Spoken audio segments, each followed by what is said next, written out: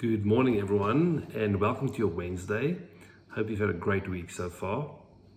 So this morning for our devotional, we're going to recap on Sunday's sermon, where we continue the series of heroes and villains.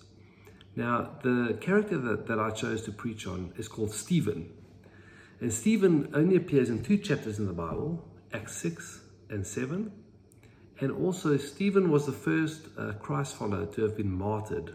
He was stoned to death because of his faith. You'll see that at the end of Acts 7. So who was Stephen? Let me quickly recap. At the start of Acts. At the start of Acts, Jesus ascends to heaven, and the outpouring of the Holy Spirit takes place on the day of Pentecost, where 3,000 people are saved. They repent, they're baptized, and suddenly the 12 apostles have their work cut out. They suddenly have this church explosion has happened, and as a result, some of the other functions in the church and the community are a bit neglected. So the 12 apostles gather other Christ followers, other disciples, and appoint 7 deacons to help with some of those functions, like the distribution of food. One of those deacons is called Stephen.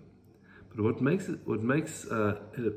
Stephen a bit different is that when you read Acts 6, you'll see that the other 6 deacons are merely mentioned, but Stephen's attributes are actually outlined, which really says something about who he was.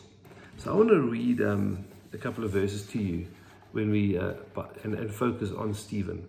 Firstly, it says in Acts 6, verse 5, "And what they said pleased the whole gathering, and they chose Stephen, a man full of faith and of the Holy Spirit." And then it carries on in verse 8. It says, "And Stephen, full of grace and power, was doing great wonders and signs among the people." So the first thing I just want to quickly pause on is the fact that it says Stephen was a man full of faith and the Holy Spirit. He didn't only have faith. In other words, he didn't only have his destination, his salvation sorted by having accepted Christ as his Savior. He also was filled with the Holy Spirit. And as I was prepping this and prepping for the preach on Sunday, I was convicted of the fact that we need both. We need, obviously, to accept Jesus as our Savior and have our destination sorted. But in order to walk out the journey to our destination, in order not to be self-reliant, in order to walk in step with the Holy Spirit, and in order to be effective in advancing the kingdom of God, we need to be full of the Holy Spirit. It will also allow us to bear the fruit of the Spirit that it speaks of in Galatians 5:22, where it says, which are love, joy, peace, patience, kindness, goodness, faithfulness, gentleness, and self-control. So just to summarize that piece, just like Stephen had both faith and the Holy Spirit, there's something that I believe we also should focus on by having intimacy with the Holy Spirit, by spending time in the Word, worshiping God, and just soaking in His presence. So that's the first thing. And as I read also, the Holy Spirit gave Stephen grace and power in order to then also do signs and wonders within his community.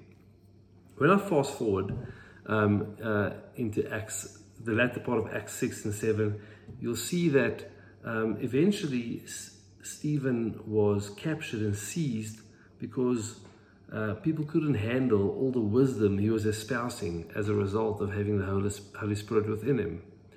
And right at the end, if I fast forward to the end, Stephen was eventually stoned to death.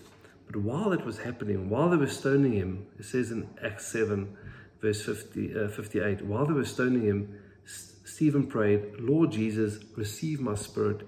Then he fell on his knees and cried out, "Lord, do not hold this sin against them." When he had said this, he fell asleep.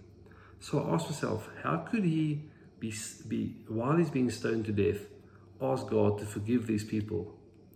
And the 3 things that came to mind and dropped in my spirit was, firstly, as I've already mentioned, because of the Holy Spirit being being within in Stephen, and it says he had grace and power. He was able to withstand that and still keep a perspective. That was the first thing. The second thing is, I believe that through the Holy Spirit he had discernment to realize that these people that were stoning him had not seen the light yet. They weren't Christ followers yet. They weren't filled with the truth. They were reacting to a situation and to circumstances. So he kept that in mind while being stoned, and asked God to forgive these people because they effectively didn't know what they were doing. And lastly, I believe that Stephen's opinion and point of view was very much determined and influenced by his perspective that he kept, by his viewpoint. He had an eternal perspective, a heavenly perspective. And because of that, he filtered his opinions and his point of view through that perspective. So I just want to encourage all of us to also be intimate and seek the Holy Spirit, so that we don't only rely on our faith, but also we are filled with the Holy Spirit in a way that allows us to walk in step with the Holy Spirit and be effective for Christ and to help advance His kingdom in the process.